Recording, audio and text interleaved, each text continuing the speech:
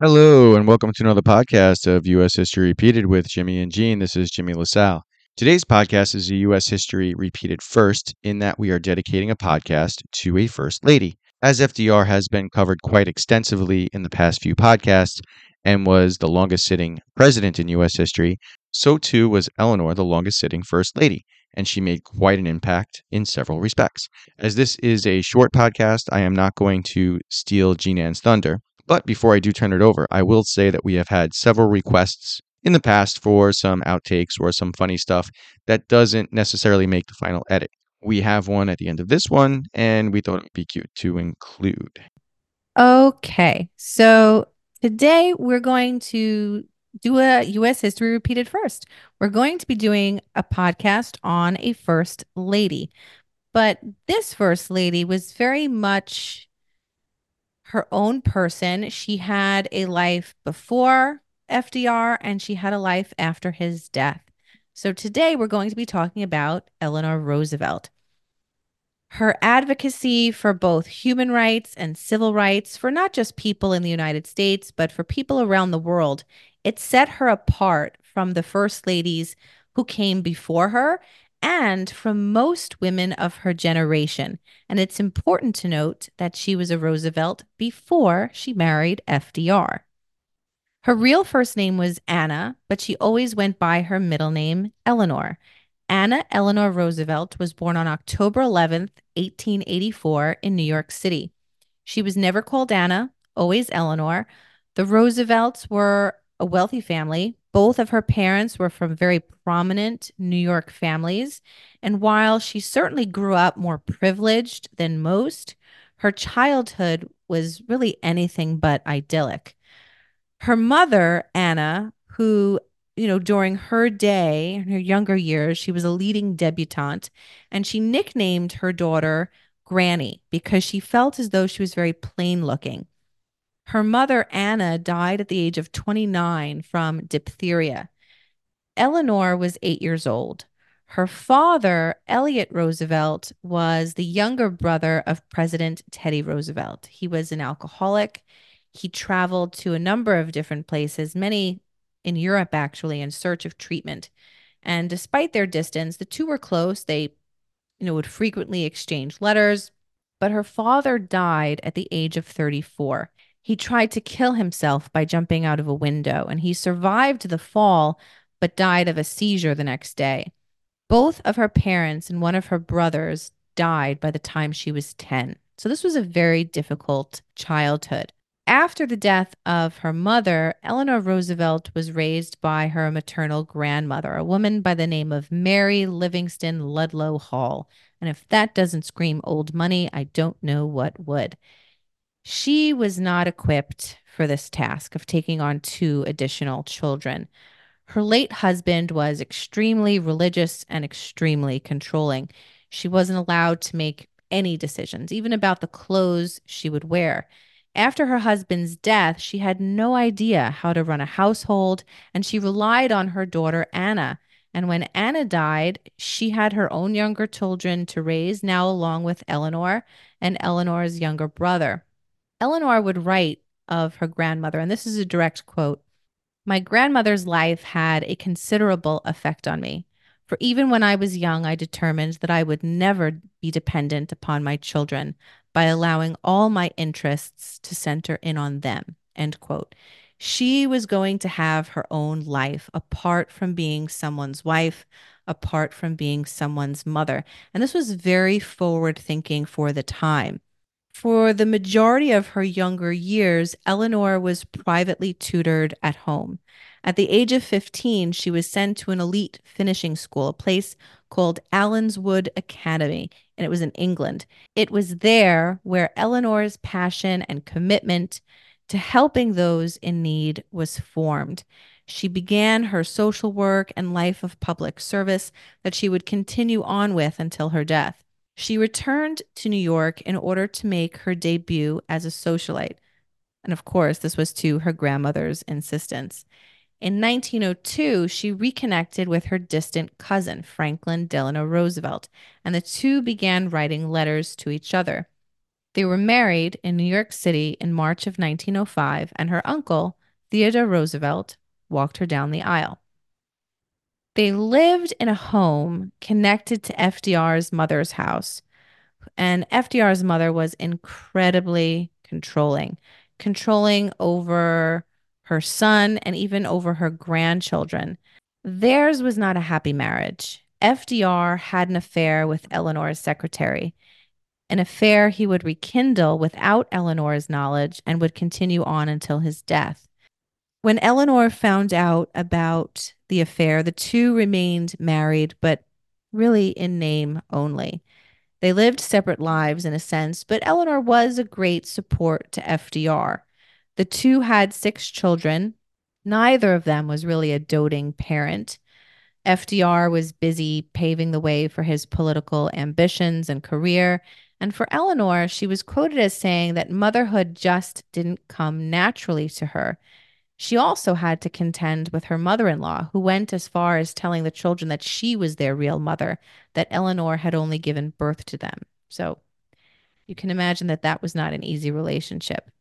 In the summer of 1921, FDR contracted polio after visiting a Boy Scout camp near Bear Mountain, New York. As FDR worked to regain his strength, Eleanor became his legs. Her interest in politics grew during this time. She got involved with the Women's Trade Union League, and while working with the WTUL, she advocated for better working conditions and pay for women and became active in New York State's Democratic Party.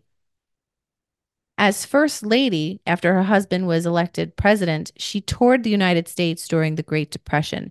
She met with men, women, and children across the country. She visited factories and tenements. She pushed for women to have access to opportunities opened by New Deal legislation. She held regular press conferences as First Lady in the White House and only allowed female reporters, as they were barred from the president's press conferences. Those were men only. She held them weekly, and they focused on matters that were of interest to women. In total, there were 348 press conferences. These conferences not only educated the public, but they ensured that many female reporters kept their jobs. Roosevelt also began a syndicated newspaper column, and this was called My Day. It ran 6 days a week, starting in 1935. By the 1950s, readership grew to 4 million readers in 90 publications. That's tremendous. She continued this column until 1962. Some of the issues she addressed in her column were things like prohibition, the attack on Pearl Harbor, women's issues, and even race relations. From 1936 until 1945, she wrote more than 2,500 columns, 200 articles, published 6 books, and delivered at least 70 speeches a year. She was a fierce supporter of women, and she encouraged her husband to appoint women to important leadership roles. And he was the first president to appoint a woman to a cabinet level position, a woman by the name of Frances Perkins. And she was appointed to head the Department of Labor in 1933. She was a supporter of civil rights. In 1943, she joined the NAACP and she worked to gain support for an anti-lynching bill. As early as 1901, there were calls for the legislative branch to pass an anti-lynching bill to make it a crime to hang people. Imagine that being hard to do, but it was. Thousands of people were lynched in the United States. The majority of them were Black. In fact, an anti-lynching bill would not get passed by both houses of the legislative branch until 2018. She worked to support or to gain support of this bill. She pushed it even to her husband, the President of the United States, but he was unwilling to support it himself because he didn't want to alienate the Southern Democratic supporters. And so this is why term limits are important. She worked so well with the NAACP that rumors started to swirl that she was mixed race, and the KKK at one point had a $25,000 bounty on her head. She resigned from the Daughters of the American Revolution when they refused to allow singer Marian Anderson to sing at their hall in 1939. So we know some daughters of the American Revolution now, right? From We do. We do. They listen to mhm, the podcast. They might not like mhm. this little tidbit of their history, but it's the truth. I'll throw a little shout out to Nancy Cleary, Yeah. daughter of the American Revolution. So they had this event planned. They would not allow Marian Anderson to sing at the hall. And so Eleanor Roosevelt wrote about why she resigned from the Daughters of the American Revolution, and that didn't change their mind. So instead, Eleanor Roosevelt invited Marian Anderson to sing at the White House for King George VI and Queen Elizabeth, the Queen Mother, and also helped to have her sing in front of the Lincoln Memorial in Washington, D.C., in front of 75,000 people. Eleanor Roosevelt visited the troops overseas during World War II, and she would wear her Red Cross uniform. Less than a year after the United States entered World War II, Queen Elizabeth, the wife of King George VI, invited the First Lady to visit the British home front. The British home front was very different from the U.S. home front. Aside from Pearl Harbor, our cities were not being bombed. The country had been at war for years and supplies were limited, but their resolve to continue to fight and to do without stayed with Eleanor Roosevelt. She also spent time shedding light on how women were helping the war effort. She toured bombed out neighborhoods and bomb shelters, military hospitals, and of course, visited American GIs stationed in Great Britain. She personally wrote to General Eisenhower after hearing how the men were developing blisters from their cotton socks, and she advocated that they be given wool socks instead. In August of 1943, she traveled to the Pacific Theater of World War II. From San Francisco, she traveled to Hawaii, to New Zealand, Australia, even the South Pacific, and most impressively, the island of Guadalcanal. Throughout her 5 week trip, she inspected the conditions of the military outposts. She spoke to servicemen and women and comforted the wounded who were recovering in hospitals. And she chronicled her trip in her news column, My Day. Traveling across the country, let alone traveling across the world, was not something first ladies before her had done. And she's traveling to these places that are essentially in a war zone. After Pearl Harbor and the passage of Executive Order 9066, she was really shocked by FDR's support of this. She spoke out against Japanese incarceration camps to her husband and felt as though the government didn't have the right to imprison U.S. citizens without due process of law. She went as far as visiting some of the camps and pushed for better conditions and better working opportunities outside of the camps. When her husband died, she helped to plan his funeral, despite the terrible betrayal of finding out her husband had continued on with an affair he agreed to end and that he was with his mistress when he died. She was also the one to tell Vice President Harry Truman of her husband's death. The two maintained contact until the end of the war, and the two cemented a very close bond. They continued their correspondence until 1960. After the death of her husband, this time period is often referred to as Eleanor Roosevelt's second act. In 1945, Eleanor Roosevelt was appointed by President Harry S. Truman to the first United Nations delegation. She was the only woman among the delegates. Mrs. Roosevelt didn't feel equal to the task, and she questioned President Truman, saying, "How could I be a delegate to help organize the United Nations when I have absolutely no background, no experience in international meetings?" But he was able to persuade her to take the job. And as it turned out, she was more than equal to the task. At the first meeting of the General Assembly, she was asked to take part in the Human Rights Commission. She was then elected by her peers to chair this committee. She famously helped to create the Universal Declaration of Human Rights. It was formally adopted by the United Nations in 1948. And this document serves as a guideline to this day for an individual's basic rights and an individual's freedoms that should be guaranteed from birth.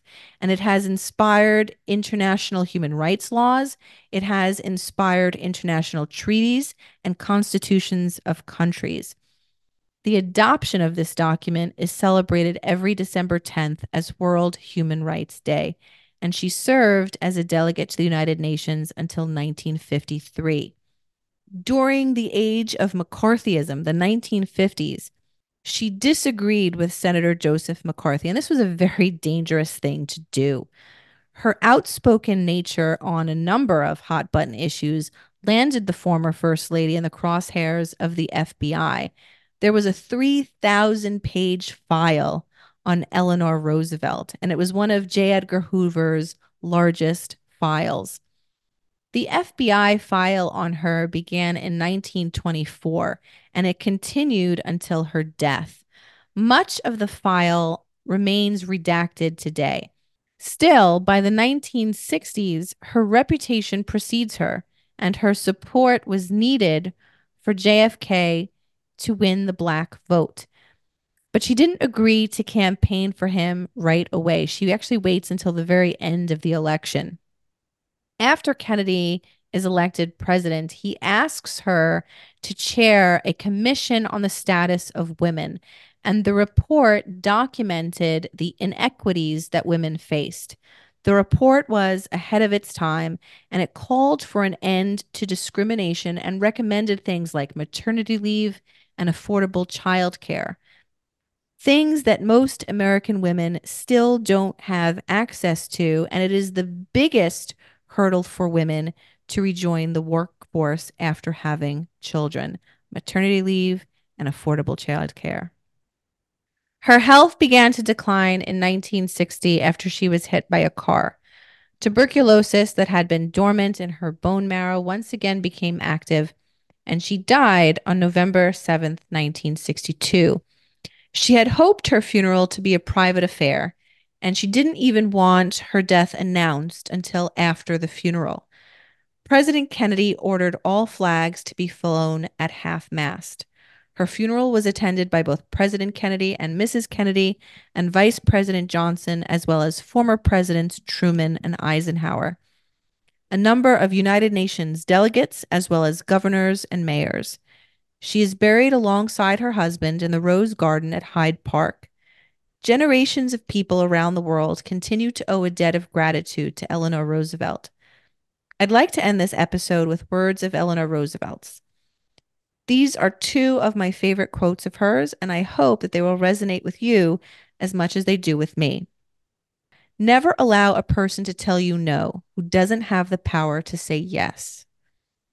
And lastly, do not stop thinking of life as an adventure.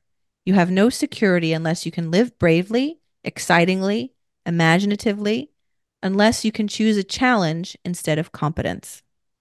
Okay, thank you, Jean. And as promised, here is a quick outtake from this podcast. Now, just so you know, Gina and I are brother and sister, so we usually do have some funny little banter back and forth during the course of these. Whether it's usually me saying, "Hey, repeat this; it didn't sound too clear," or I jump in and ask a question. But there is some of this stuff too, so I'll try to include this going forward, and I hope you get a quick laugh. Her health began to decline in 1960 after she was hit by a car. Tuberculosis that had been dormant Wait, in her. what do you mean she was hit by a car? She was hit by a car. She was crossing the street. She was hit by a car. All right. What do you mean she was hit by a car? What does that mean? I thought there was going to be more to that. Nope, she was hit by a car. Because anybody's health would decline after they were hit by a car. I'm just saying. It's just a funny sentence. Her health began to decline after she was hit by a car. What? Thank you for listening to U.S. History Repeated with Jimmy and Jean. Tell your friends about our podcast and where you learn all this great stuff about U.S. history. Follow us on social media and get onto our email list to learn about special events. They're coming up again. There's always more to learn. Talk to you soon.